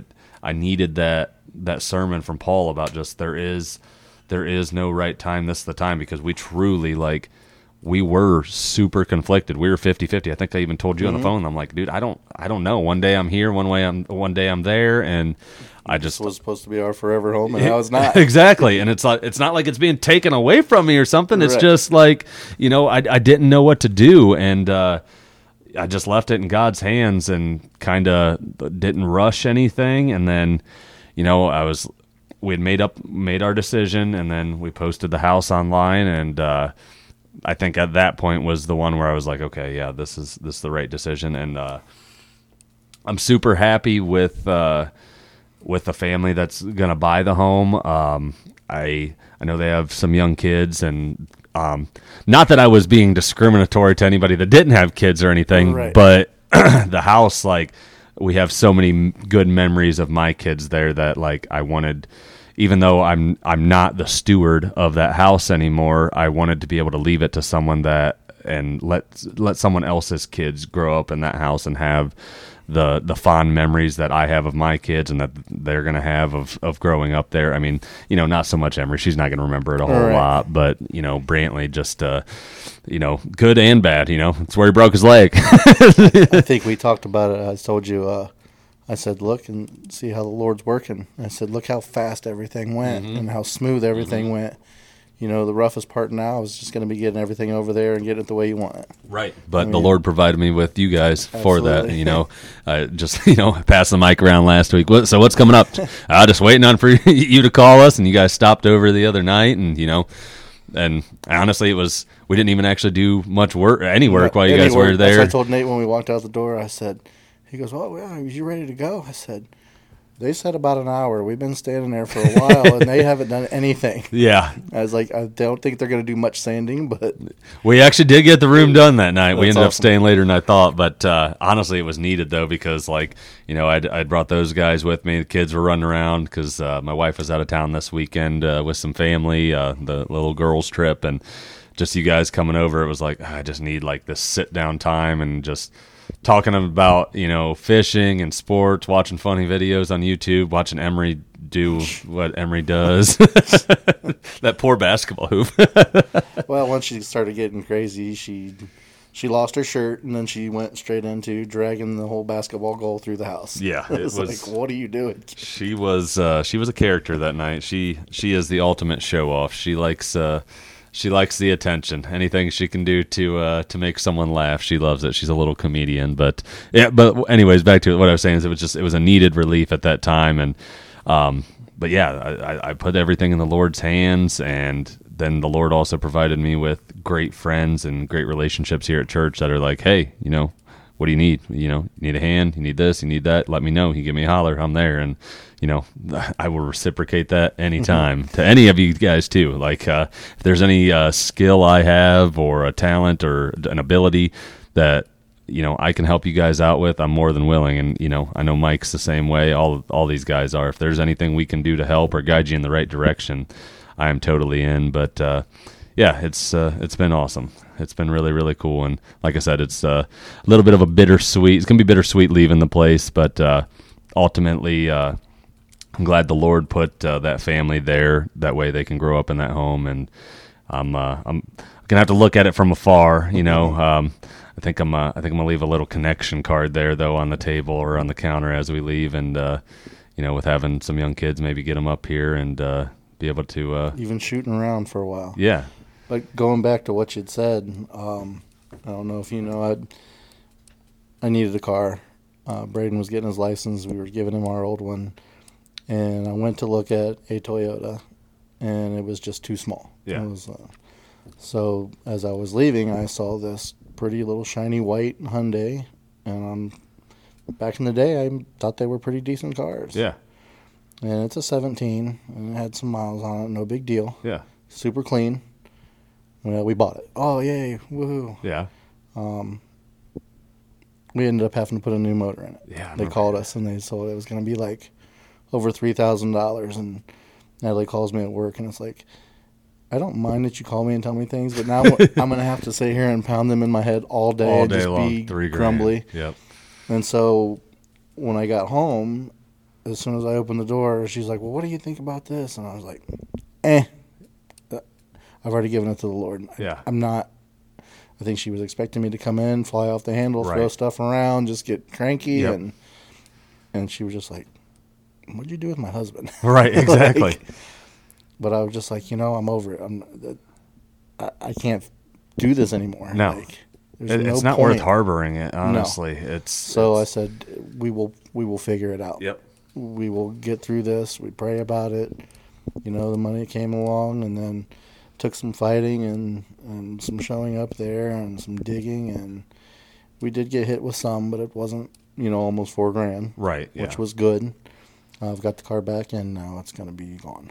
Oh, Hopefully soon. Yeah. All right. Yeah. We're looking for something different. But yeah, that was just a point in my life where I'm figuring it out. Yeah, and it's honestly one of the best feelings, isn't it? Yeah. When you finally get to that point where you're like, what am I doing this for? Yeah. Why am I holding on to this? Why am I stressing out? And I think the biggest thing to me is it was, and sometimes, and I'm not saying I'm perfect at this. Like there are plenty of times that I've got to check myself on it better. But just work in general. You and I were on the phone earlier, and we're both just like, yeah, it's Monday. But Yes, I'm that's Monday. trying to get better about just like I'm not even speaking about work when I get home. I'm checking it at the door, and that's the end of conversation. Not saying I'm not going to be tired from it and I don't want to take a nap. Like, there's a good chance that might happen. And there was a point in time when, my machinist mouth would come out, and I would come home. I was working, and she was just like, "All right, we have kids," Yeah. And then it's fine. I said, "You know what? You know where I work. Yep. You know what kind of day I had. Yep. Just don't ask." Yep. And she did for the longest time, and then it's gotten better. Yep. Like I said, I just give it up, and I go in there, do my job. I, try to raise people up and lift them up and talk them up, and bring up church a lot. Yeah. Just out of the blue. They're like, Yeah. "What'd you do this weekend?" Boom! I'm throwing church out Yeah, there. exactly. That's what I did this weekend. Yep. Boom. Yep, there it is. And sometimes it leads to other discussions, Yeah. and sometimes they're just like, "Eh." Yeah. So well, and that's what I was. That's what I was going to ask you because, excuse me, I sort of have I've told the story on here about how I have a coworker who's started going to church recently, found his church and everything. But I've also got other ones that I'm still friends with that aren't believers, and I'm not sure that I'm ever going to get through them. It doesn't mean I'm going to stop, but I'm not going to preach to them. Yep. Like you said, I know where. I'm not pushy, but I'm going to offer it. Yep. So is that kind of your same approach as far as that goes? Like this kid that I was working on, talking to and telling him, "Hey, it's good that you want to be there. It's good that you're trying to find something, but I think it's more of his girlfriend or fiance or whatever that's looking, Mm-hmm. and I think he's more of a, like I was, Right, kid, right. Yeah. Whatever." So I'll nonchalantly bring it up to him and like, "Hey, man, guess what we did at church this weekend? Mm-hmm. Or guess what was said at and he'll sit there and he's supposed to be running his machine, and I'm supposed to be doing my job. And the next thing you know, we've been standing there for 20 minutes, Right, and we got the guys looking at us like, "You guys should be doing something." Yeah. So exactly. it's like, "All right, man, I better get out of here." Yep. And I was like, "Hey, let me know when you want to go." Yeah. Let's do it. Yep. So Yeah. maybe. Yeah, exactly. And I'm the same way. Like I said, I'm glad that my buddy's going to that church. I didn't invite him here, but he's a little bit of a ways away. Not, and I totally get that. You want to have a church in your community and everything. And there is a lot of great churches out there. This is my home here. Our home as a family. Our home as a church family. Like this is where it does feel like home. I don't really have a better way to describe it. And the way Pastor Paul is just. He's got a tool. He's got a tool and a treasure to lead me to what I want to believe, or not what I want to believe, but what I want to hear and where I can find that. You look right here in these sermon notes, like I'm writing down right where I can find those in the Bible. So when I get home, I can start brushing up on it, and I'm still fairly new in it, just like you are. I'm not the best at always opening up the pages and delving right in. I do my best, and I'm trying to get on a better routine about it because I want to know everything inside and out. And that's kind of the design, like I said, for next season when we do that. And I think you'll be a great guy to have on frequently when we do that because, we can kind of go through that together too. So this hasn't been too bad, I have to admit. Yeah, exactly. Now when I hear it in my my earbud come Wednesday, I may say something a little different, but it depends if you even do it, because I'll be honest with you, like, I used to think it was crazy. We used to listen to the same radio show, and I would hear the host say, like, I hate hearing my own voice. I don't listen to my show. And I actually kind of get that. It's not that I don't like it. I will listen to it, like I listened to last week's, and I'll listen to it, but I don't. But I guess that's not entirely true because I sit here and edit it. But when I'm at work, I'm not throwing on my own podcast and I shouldn't say my own, the church's podcast, and listening to my own voice is what I meant to say, but not throwing that on because I'm like, because I'll sit there and I'll nitpick myself and be like, I should have said this, I should have asked that, and it's funny, but ultimately, I don't really care what I sound like as Right. long as people are listening, and they're listening and seeking Christ. And it's been the best compliment that I could have received, and probably ever will receive, is that I got one this week from actually Tim Bell. He had said something at the men's breakfast. He said, dude, you don't realize how many people you're touching with the podcast. And I go, well, I appreciate that, man. I really do. Like, I'm hoping that I've got an outlet here that the church has provided me, that we can get it out to people, get more people here, get more people led to Christ, period. And he got kind of busy, and that was kind of it that day. Well, then I had reached out to him about the hog roast stuff and the live broadcast, and he kind of expanded on that and told me that there's a coworker, a friend of his, that has started listening to the podcast, and that right after basketball season ends, they are going to start attending church here. And I couldn't have asked for a better podcast. I said at the beginning of this, if I lead one person to Christ, or if I am able to get one person here, and it's not, I keep saying I apologize for that, but just by doing this project that the church has provided me with, and Pastor Paul's message, and the word of the Lord, period, that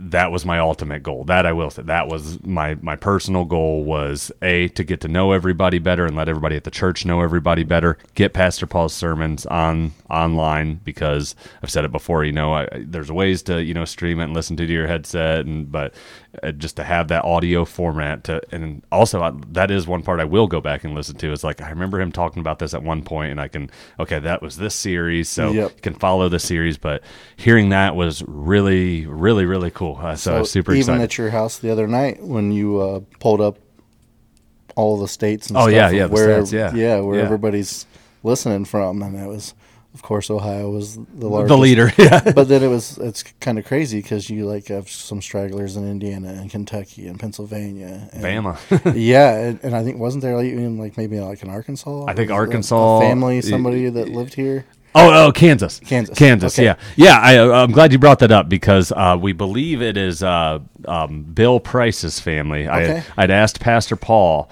I said, who could this be? Because the stats I can look up, and when I upload the episodes every week, kind of says where people listening. And recently, there's been a lot of listens in Kansas. Like, actually, it's probably second to Ohio. I believe it was second to Ohio on that list, like with the most listens. And I'm like, who is in Kansas, and how did they find Grace Point Church, and how did they find this podcast? And so if it is you listening in Kansas, get a hold of Pastor Paul and give me a confirmation on that. I'd love to give you a shout out, because it shows me, and they're one of the first listeners too. Like, early in the morning, it's when I post it on Wednesday mornings, it's boom, they're on there. So whoever it is out in Kansas, or if you're listening to this anywhere, find a way to get a hold of us, because I'd love to have you on and hear your story, and how you found Grace Point, how you found the podcast, how you found everything, like what led you there. Obviously, we know the Lord led you there, but I'm just genuinely interested. Right. How did What's you find? story? Yeah, exactly. So I'd love to find out, but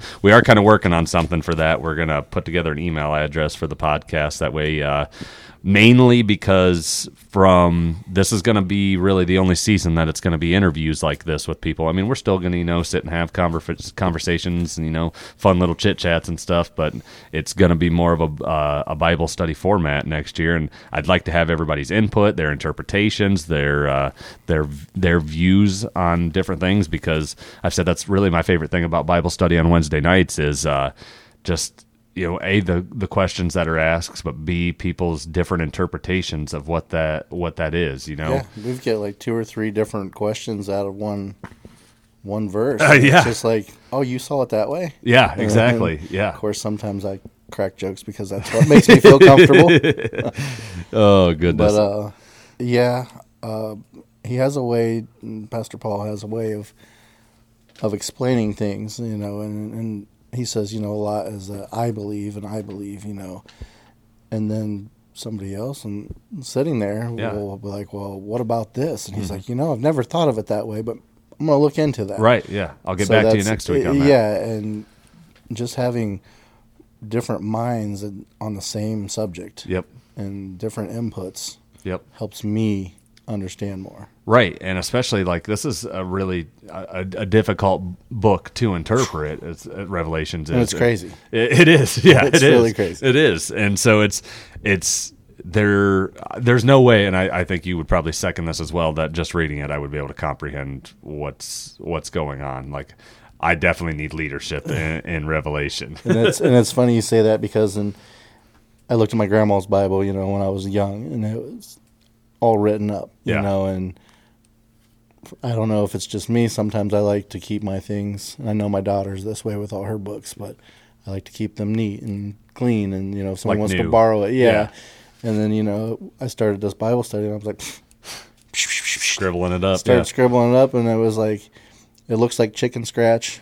My writing's not the same. I use a different pen, and I get back in there, and it's like, well, the reason I wrote this down is because it helps me understand. Yes. I think even Kim said something about that last week Yeah, in the group or deal. being all written up. But- Yeah, So I've come to the conclusion is it's supposed to be that way. yeah, When Paul shared Cheryl's Bible at yeah. the showing, the funeral, and everything, Beautiful. I looked down in there and hers was just written all over. And I was Tattered, like, yeah. you know what?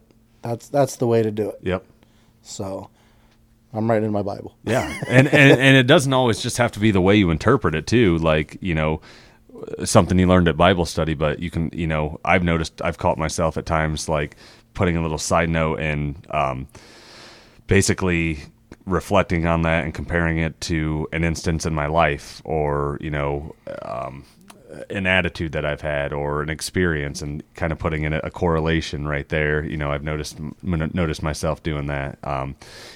Depends if I have the one on me. Otherwise, I've got my app sometimes when it's just me. But yeah, it's really been a gift. And that's something, I know there's a lot of times I can be repetitive over on episodes on this, but it really goes back to the connections and the connection groups and those relationships that you build. I know you were part of Jay's connection group at the 10 beginning of the Kilos, year. Yeah, Mission Possible. And, and everybody's got scheduling things. It's totally understandable. But when you do have the time, like you said, you worked different shifts forever. I talked to Matt Triano, and, he's going on the charter this year. And back in the past, he wasn't able to because of his job. And so when you get the opportunity, you almost got to kind of look at it as a gift from the Lord, saying, all right, this door is open now.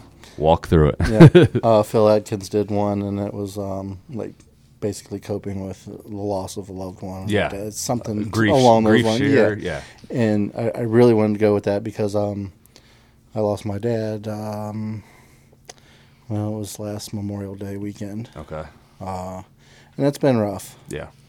But I really wanted to get to that one, but it was just at a time that didn't work. Right. And I think my mom made it to a few of them, and she said it was good. And I just think Phil does a great job with everything he does around here. And Yeah. so that was one I wanted to get to, but didn't get to make it. Yeah, no, totally understand. I mean, it was the same thing with Jay's class. I would kind of check in with them, and see how that was going, and I wanted to, but it didn't work with the schedule at the time, unfortunately. But yeah, I mean, there's a ton coming up for people to sign up for, and like you said, like we would tell a coworker or someone that's talking to us, because I've noticed that if you've got someone who's not active going to church, not active in their faith, and they start asking questions, even though at first they might even be questions that you could interpret as almost jabs, maybe, kind of questioning you. Why do you really believe this? Right. Like, how you really, of all people, Yeah. you believe this? I've known you for how long? Yeah, exactly. And I've noticed that the more that people are asking questions about that shows me that they're being a little bit vulnerable, and they're kind of trying to dip their toes in that water, but also kind of putting on a facade and, a tough bravado of like, so if you notice someone starting to ask the questions, that's when, you should kind of start the slow roll and rolling it out. And sometimes we just don't know what's really going on with them. Right. We know them from work or from school or Yep. whatever, and you don't know what their home life is like. Right. You don't know what they're really going through. Right. And if they're asking questions, then they're like thinking about it. Yeah. And They're reaching out for a reason. Yeah, it's on their mind. Yeah. You know, and I would call it the Holy Spirit. Exactly. But then, like you said, putting up their big toughness on their walls, and you know, and that's Satan working at them. And so, I just keep at it. Yep, absolutely. I mean, like I said, don't be pushy. Nobody wants to be pushed around. No, of course not. And you know, I asked Pastor Paul that on the very first episode. And, you know, if you recall, I was like, you know, how do you address that when there's someone that, like, you've tried and they just don't want to hear it? And, you know, he basically, you know, he said, he was like, that's okay. You know, you did what you could, and maybe at some point they will. They just weren't there yet. And there's nothing wrong with that either. You know, you and I weren't ready at one point. Yep. And then that's why I nonchalantly bring it up in conversation. Yep. And be like, hey, William, what'd you get into this weekend? And let them tell me, oh, yeah, I went out and partied. Right, Oh, yeah. great. Yeah. Like, what'd you get into? I went to church. Yeah. Oh, and then it's like, they're like, oh, well, I really, you know, want to do this. I want to do that. I like to do this. I like to check this out. So I stay at it, but not pushy. Right. Yeah, absolutely. Yeah. It's been such a blessing, you know, being able to spread the word, talking to guys like you and all everybody here. I mean, it's it really is just such it's a cool endeavor right from the start. You know, got the kid down there, got a kid over here. My wife and I walk in, we see you guys, we see everybody, we're having conversations, dip in here.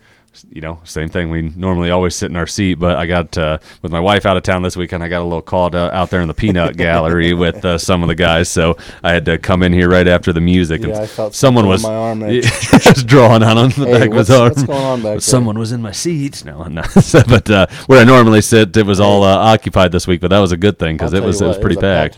It was crazy. So I kind of just found an empty seat and sat next to someone, but. The whole thing, and then you know we get up and you know still talking to people and building those relationships here afterwards. You know, I know my kids like, all right, we're ready to go. Dad's still in there talking, or Mom's over there. Rochelle does the same thing all the time. She's like, "Yeah, we get out of church around 11:30, but probably won't leave till noon because Zach's talking to someone." The kids normally come up. Can I have the keys? Yeah, exactly. They're sitting in the car. Or when Landry's laying down there when we were doing the podcast last week, taking a little snooze after youth group. Oh, goodness. But they enjoy being here. I think Braden has come with me a few times to the oil changes, and that was good. Just get him involved. Every time you mention Braden now, I go back to when you were telling me the story at the Christmas program when he was little and he just stood up there with the meanest scowl on his face the entire time. It didn't say a word. And then he would lock eyes with us, and it was just like daggers. Like, kid, just move your mouth. Even a smile would be nice. Even a hand gesture. Just do something. I just think of it all the time from that. And then I had one more thought that came to my head as a funny story that I might have you mention before we get to the advice part. But this was just a funny story that came to mind about, and I'll loosely describe it because it sounds worse as I describe it. But when Natalie said, "If you do this, I'm going to call the cops." Oh yeah, oh yeah. I'd had it that day, and Braden I wanted him to do something, and he was all about the video games, and I said, you know, I'm going to take it out there, and I'm just going to take a baseball bat to it, and whatever she was doing in the kitchen cooking, she heard basically that I was going to take a baseball bat to our child. And she goes, and you do, and I'll call the cops. And it was like, Alandria's sitting there, she's like, what? And she's like, he's not going to hit our kid with a baseball bat. And it was basically just trashing the Xbox because he wasn't doing it. But Trust me, it was a good one. Yeah, you told me that story one time, and I about died laughing. I think you said like you went outside and were just out there cooling down. And yeah, I don't even know. I walked out and just. And then Landria comes out and she's like, Mom thinks you were going to hit Braden with a baseball bat. No, Xbox. Yeah, that's totally not it. Oh, I would not hurt my children. No, none of us would, but I can definitely say that I've threatened the same thing to the Xbox multiple times. It is one of those thorns in my side sometimes. You know, it's one thing to have fun, And I think that all kind of goes back to an idol. And at that age, you don't realize what you are consuming your time and your energy and with. So as a child, yeah, he was just playing video games. Right, and we did too. Yeah, exactly. But when there was something that needs to be done, and you're like, oh, just wait a minute, I can't pause this, or I can't do this. It's like, no, yeah. You're gonna do this. I said now. You're gonna do this, and this is how it's gonna be. Yep. But yeah, that was a good story. Oh, it was a good one. Well, I think you know what question's up next. The way I always kind of end the show, other than I'll give the upcoming events. But what's your advice for the advice column? So I was kicking this around. I knew it was coming. I've got a couple of them that I've heard growing up, and this was as far back as my first job. Yeah. And everybody's heard it. Everybody that's worked somewhere with a boss standing over them. As if you got time to lean, you've got time to clean. Yep. And I was like, no, I'm not going to use that. I'm not going to use it.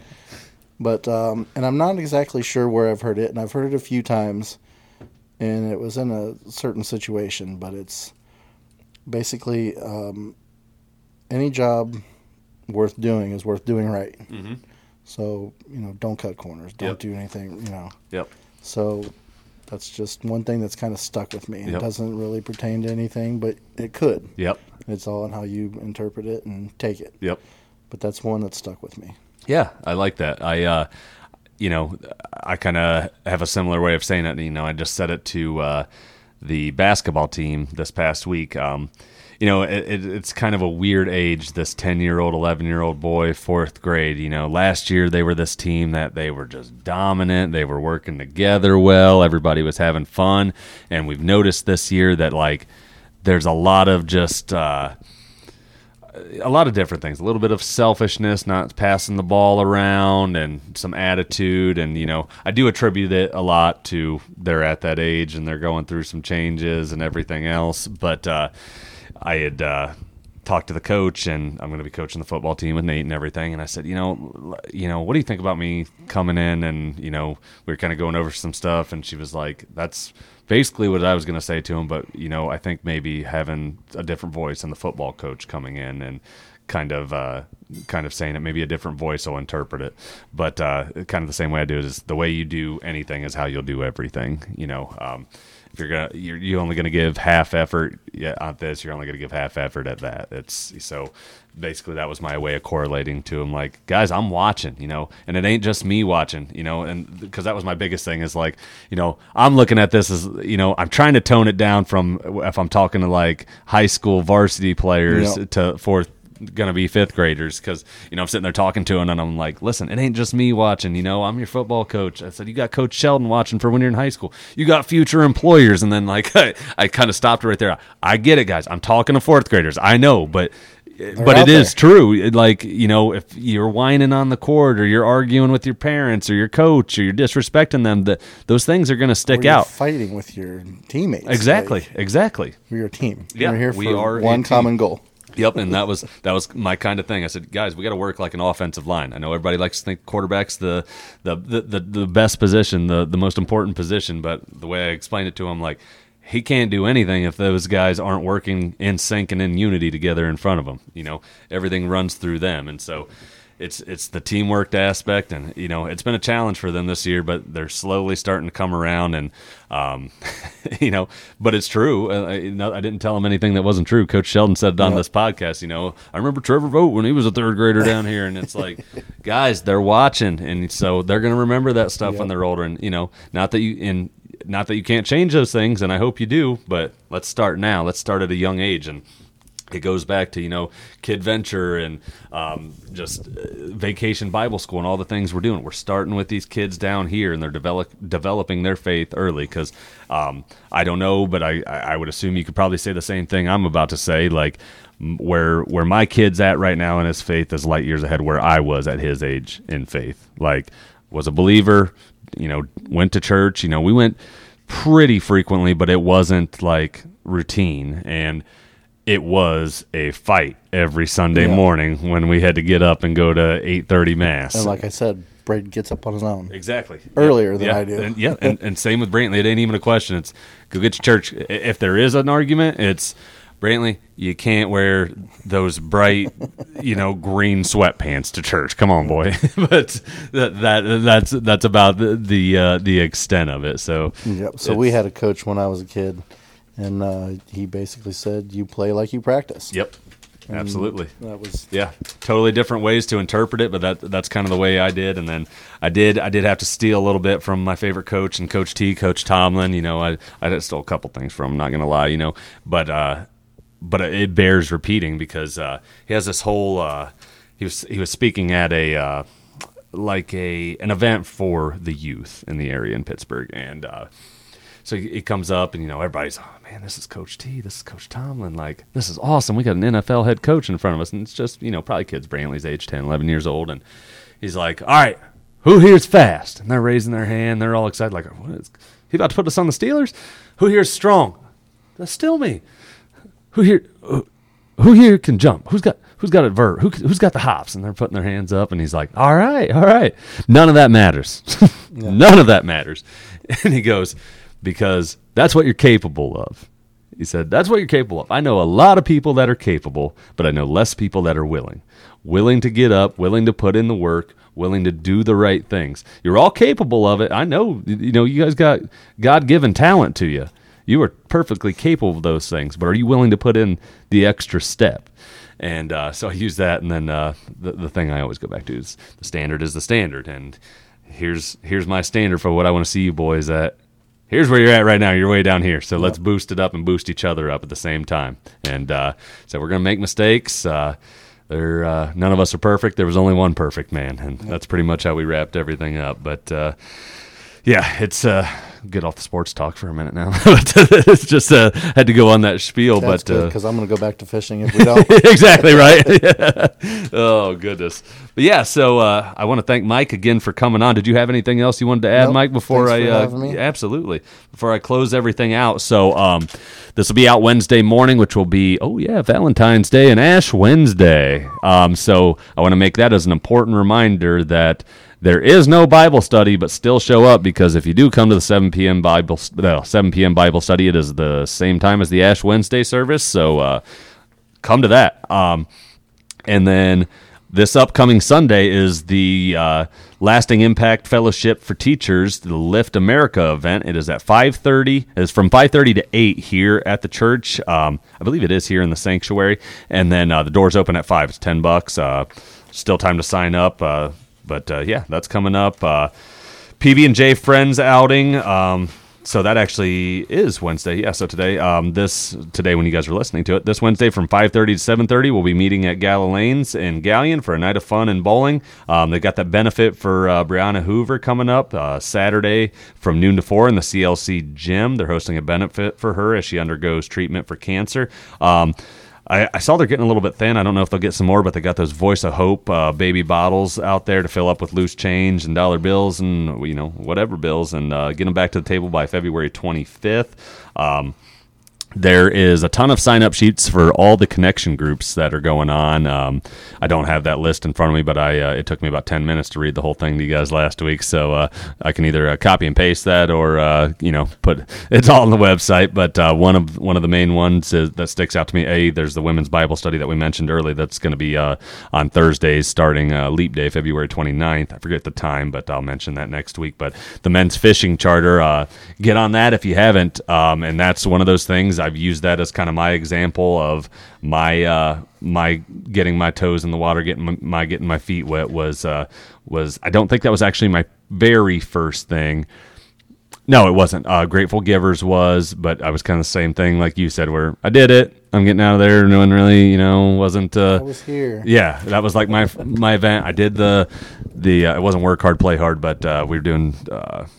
Well, I guess technically it would have been, because we were doing some work. But, we were just doing some after-hours ones for the adults, but working on the houses next door, and kind of got my feet wet there. But then I jumped in with the charter, and then, like I said, me and Mike hit it off there. Met a lot of buddies there, great testimonies, and just great conversations, period. It was fun. So if you can sign up for that, I would highly recommend it. Other than that, it's pretty much just the normal stuff this week. Youth group is still going to go on, even though we have the Ash Wednesday service, so that'll be 6:30 to 8 in the CLC. But normal worship hours and everything stays the same, other than they got the lift event from 5:30 to 8 on Sunday. So I appreciate all you guys listening. I think I was, like I said, if I can get a hold of some of these out-of-state listeners, I'd love to hear from you, and love to schedule to have you on here sometime and kind of hear how you found the church, find your testimony and how you found the Lord, how you found the podcast, maybe how you found all this. I would love to hear it.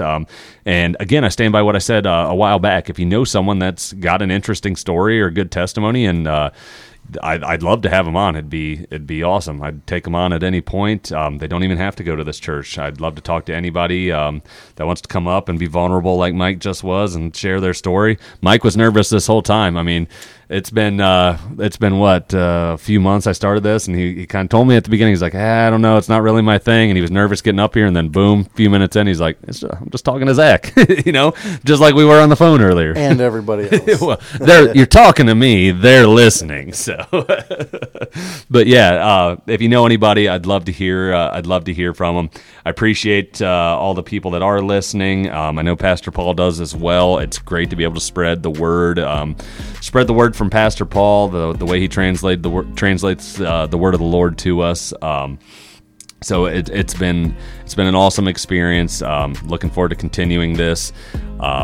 Really appreciate, like I said, all of you that are listening. If what was I gonna say? I just lost it for a second. But anyways, before I wrap up, so appreciate all of you. That's what it was. I was going to give a shout out to the person. I can't remember their name off the top of my head, but the one Tim told me about that's become a listener and started listening and is going to be coming to church here. That's awesome. Looking forward to meeting you. So when you come here, let me know, and I'd love to shake your hand and meet you and have a great experience here in the sanctuary with you. Shout out to all of you. I'll see you all on Sunday. No, I take that back. I will see you all this evening for Ash Wednesday service. So I'll see you then and Sunday. God bless.